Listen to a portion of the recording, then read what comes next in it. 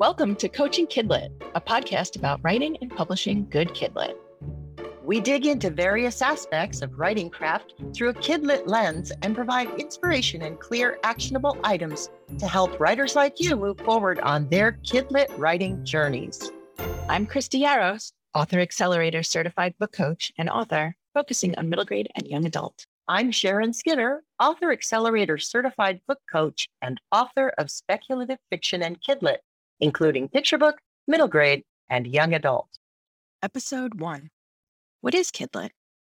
We wanted to talk about what KidLit is and what it isn't, so that our listeners will know what the heck we're talking about when we talk about writing for kids. They know in our role as book coaches, we speak to a lot of new and aspiring authors, and a lot of them are really passionate about finding their places in children's book and publishing. But more often than not, I find that myself, I'm in the role of educating, not only about writing for kids, but on even understanding the landscape and the lingo, and especially the many acronyms and the lingua franca of the realm, if you will. So we talked about providing a short guide that might help people to understand and help them as they embark on their KidLit journeys. So one caveat, though, before we start this discussion is our listeners should keep in mind that the ways book categories are sliced and diced is a construct designed to help match the right books with the appropriate readers. So while they include standard target age ranges, etc., they aren't as black and white as they appear, and there are gray zones of overlap in between them. But be that as it may, knowing where your story best fits is a critical component in navigating the KidLit book realm.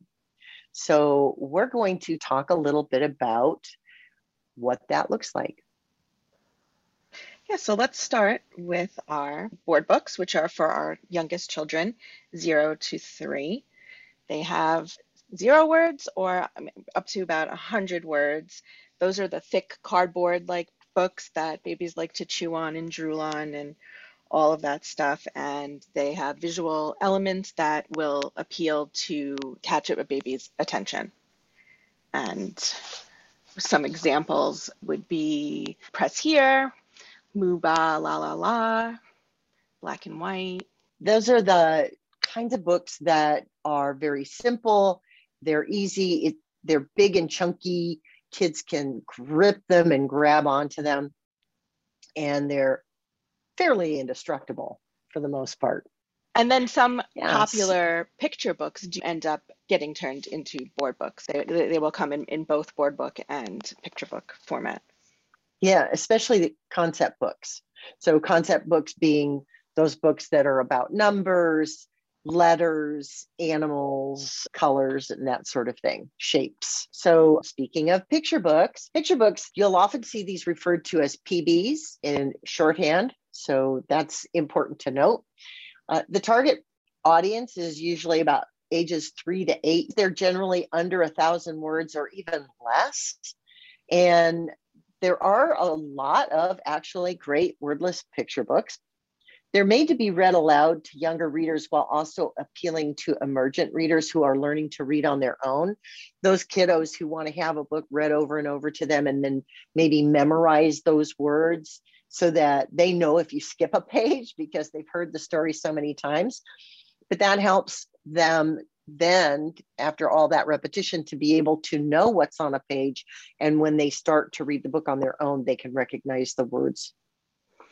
Yeah, so interestingly, my daughter's in college. It's been a while since I've read picture books to her, but she's a camp counselor. And over the summer, I guess the moms of the camp counselors were invited to come and read to the kids. And so I'm like, I have not done this in so long. So I grabbed some books and I was first of all, terrified, but I started reading the book and it was amazing. They all had the books memorized. They really did. I just would pause. I would say one word and pause and they could just finish the line. And I was messing it up on purpose and they were like, no. I was like, had the 25 kids there. They really do memorize them. They're amazing. Yeah, they really do. And they want to hear them over and over. They want to learn that repetition, especially the stories that they enjoy the most. And the topics again can range from the simple concepts up to deeper topics on issues and questions that help younger readers learn to navigate their world. Examples of good picture books, Just Like Me by Vanessa Brantley Newton, Grandpa Grumps by Katrina Moore and illustrated by Cindy Yan. After the Fall by Dan Santat. Who doesn't love books by Dan Santat? I'm a huge Dan Santat fan. We Are Water Protectors by Carol Lindstrom, illustrated by Michaela Good. Owl Moon by Jane Yolen, the fabulous Jane Yolen. And there's a lovely book, and I'm going to try and say this correctly, Arqueólogo Peruano Julio Citello, Peruvian archaeologist Julio Citello, by Monica Brown and illustrated by Elisa Chavari. And that's a nonfiction picture book. So they come in fiction, nonfiction, all ranges, but that's picture books kind of in a nutshell.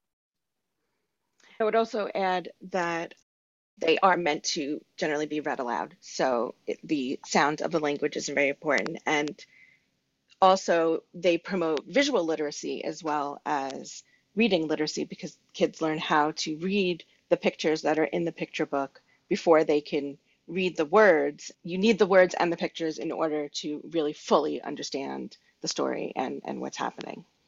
Yeah, it's definitely a structure that's woven very tightly together between words and pictures in a picture book.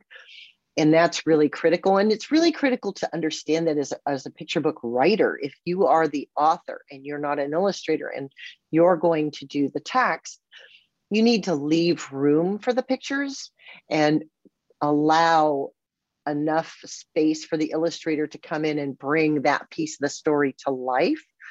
And it's a really important balance. And that's one of the harder parts about picture books, is that we're taught to show, don't tell. And in picture books, that's not how it works with the text. With the text, you're not showing. The pictures are intended to be what's showing. And so the text is more of the telling component of the story. So it's a little bit of an odd duck. Kids all the way up to third and fourth grade, they like to be read to, and they even like picture books read to them. I know I've done school visits where I've read my picture book, Rocket Shoes, to kids, and they're just enwrapped. They just really want to listen to someone reading them a fun book. Yeah, definitely. Creates a nice shared experience with everybody. So then the next after picture books, which although, like you said, kids do continue to read picture books much longer than what we're saying, but aimed at them, the next thing when kids start to kind of read on their own would be early readers or easy readers. Those are aimed at 4 to 7. They have maybe 100 to 2,500 words, depending on the reading level. They're written very carefully to make sure that the kids can read them out loud, read them themselves. And so the text is pretty large. You're not going to have long lines. And they do have some illustrations, but those illustrations are meant to be redundant with the text because it's reinforcing for them what they're reading.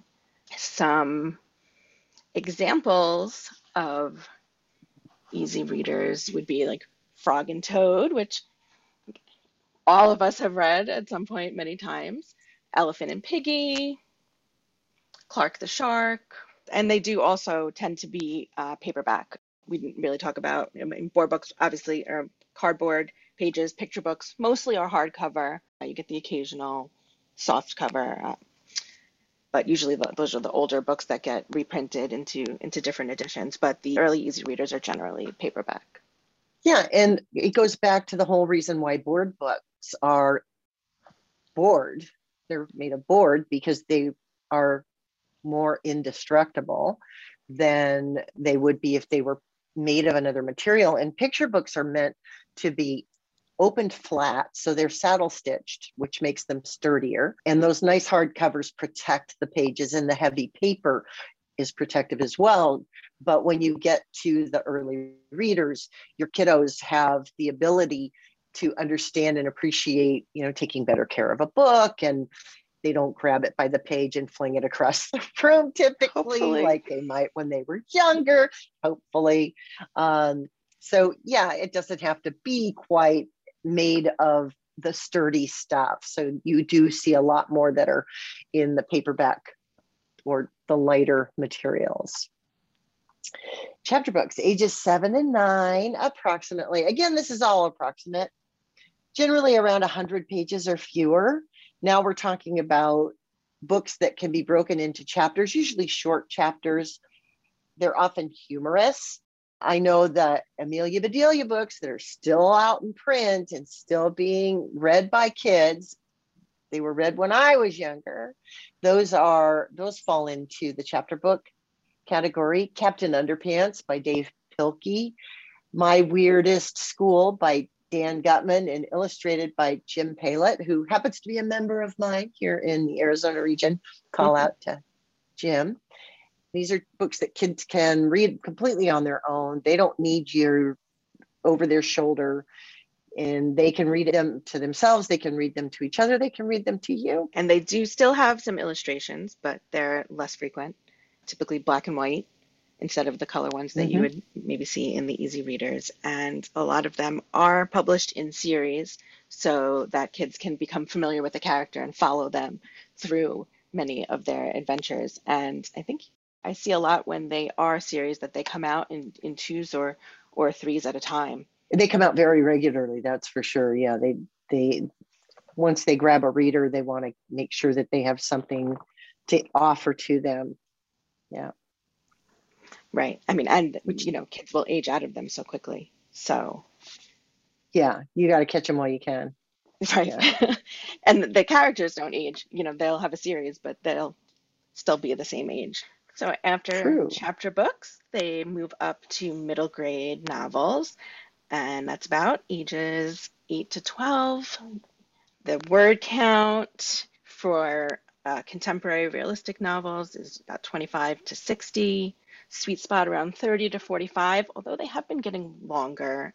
Fantasy, about 35 to 75,000, typically about 45,000 to 65,000. And these are definitely books that kids are reading all by themselves. So that would be things like The Girl Who Drank the Moon by Kelly Barnhill, Dress Coded by Carrie Firestone, who's one from my region, Wonder by R. Palacio, Other Words for Home by Jasmine Warga, which is also in verse. So we get verse books and prose. The Jumbies by Tracy Baptiste, which was a fun book.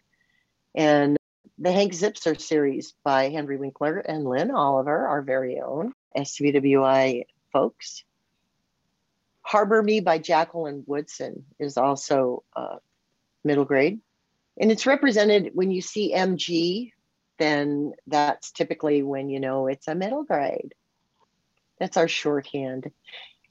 So, and these can range all sorts of subject matter. We're now talking about navigating the world and how to look outside yourself and how to figure out what you might do in certain circumstances. Now, at this point in middle grade, a lot of contemporary middle grade has gotten more serious and is dealing with more serious subject matter than it used to. And I think that's trending right now still.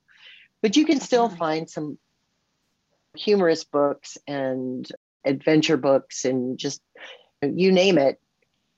There's something out there for everyone in the middle grade realm, I think. Right. One of my recent favorites for, I guess we'd call an issue book, but From the Desk of Zoe Washington, which deals with having an incarcerated father. And then even Sal and Gabby, Break the Universe, dealt with some kind of difficult things, but is, to me, a hysterical fantasy book. Which brings us to young adult. So when you get to young adult, it basically the idea of young adult is it's ages 12 and up, right? But of course, again, you have younger readers who are at this level already. They're ready to read young adult much earlier, 10, 11 years old. And there are kiddos who are 13, 14 who don't care for young adult yet. They still want to read middle grade. So again, it's a gray area. And just like middle grade, YA books come in all genres. The topics and page ranges are all over the place. And especially in the last few years, we've seen longer and longer and longer YA books. And especially in fantasy, we're seeing YA books with 400 or 500 pages easily. And it's not a stretch. Good examples of YA are American Born Chinese by Jean Luen Yang, Stamped by Jason Reynolds and Ibram X. Kendi, which is actually a book that was originally written by Kendi for the adult audience. And together, the two of them made it so that it was more accessible for young adults. And if you get a chance to listen to it on audio, Jason Reynolds reads it and he does a fabulous, fabulous job. So you're starting to see a lot more of the kinds of difficulties that we deal with as we are not just learning about what's out in the world, but having to go out into the world and more or less navigate the world as it is and understand who we are in it. And it goes much deeper. I will call out for my own book, my series, The Healer's Legacy, which is a trilogy that was written as a YA, but is a crossover. Yep, plug in my own book. I'm going to do it. But there's also very sweet romance books in this category. Every Reason We Shouldn't by Sarah Fujimura would be a good example of that. You get some really dark stuff, but again, it's all over the map. I mean, Ellen Hopkins writes about very difficult things. Laurie Halse Anderson, some very challenging topics. It used to be 70,000 to 100,000 words was the range for it, and now it's whatever will work, whatever works for the story and works well. That's where you're at with page ranges. Now, I will say that if you're a first-time YA author, I wouldn't try and pitch a 200,000 word book. And especially now with paper shortages, right? So you got all this stuff going on with paper shortages. And who knows what that's going to do to the market and the trends in the market. We probably should mention, I mean, it's kind of a category, but kind of not. It keeps changing, but new adult. I know people write new adult. There are some books that are, maybe like Sarah Maas that are considered to be new adult, but it's not technically a category, but that's for, your 18 and up college students in their 20s and stepping out into the world, and usually a lot more sex, I would say, is what I see in new adult. Yeah, right? I think there's edgy YA and then there's also new adult. And I think edgy YA is I'm still living at home, last year of high school sex, versus new adult, which is more I'm in college or I have my first job and I'm having maybe sex or navigating relationships in the world that way. Right. And I know when it first came out a number of years ago that new adult was going to be the thing, but it just doesn't seem to have had the sticking power as a category that I think it was expected to have. It's still out there. People are still writing it, but it doesn't move and shake like I think it was anticipated that it would. No, doesn't seem to be, but who knows? It's always changing, might change again, but it is definitely good for you as a writer to have an idea at least of what you're aiming for.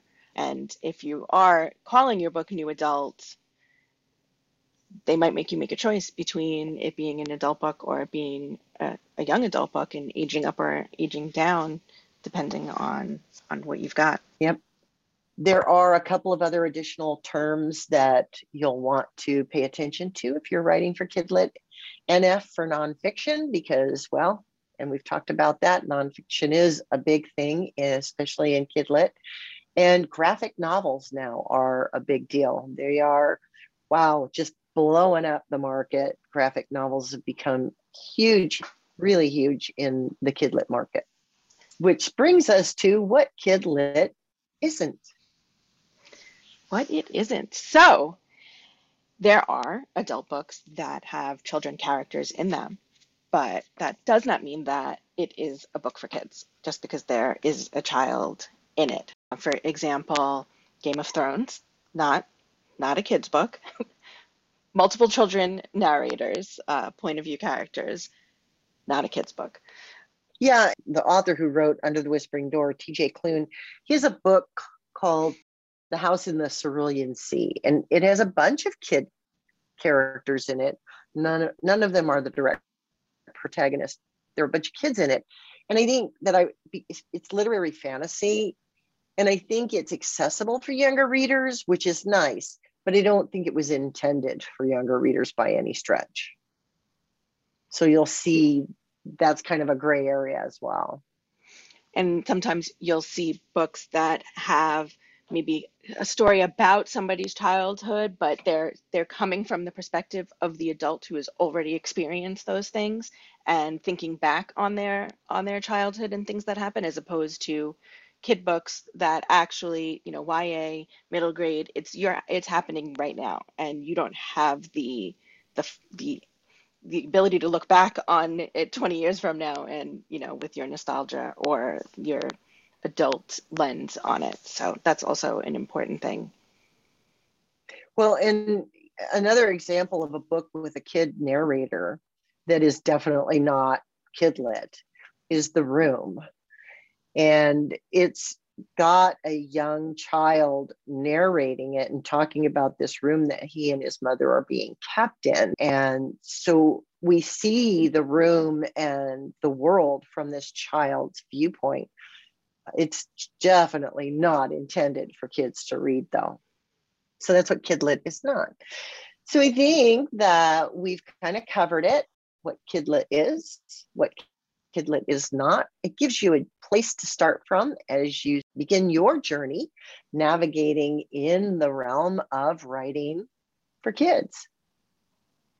And thank you for joining us. And we will keep coming at you with more things about writing KidLit, and we'll be using those acronyms. So make sure you brush up on them. Bye. We hope you enjoyed this episode of Coaching KidLit, a writing and book coaching podcast for writers who want to level up their KidLit writing game. For more about us and to discover what a book coach can do for you, check out coachingkidlit.com and follow us on social media. Links are below.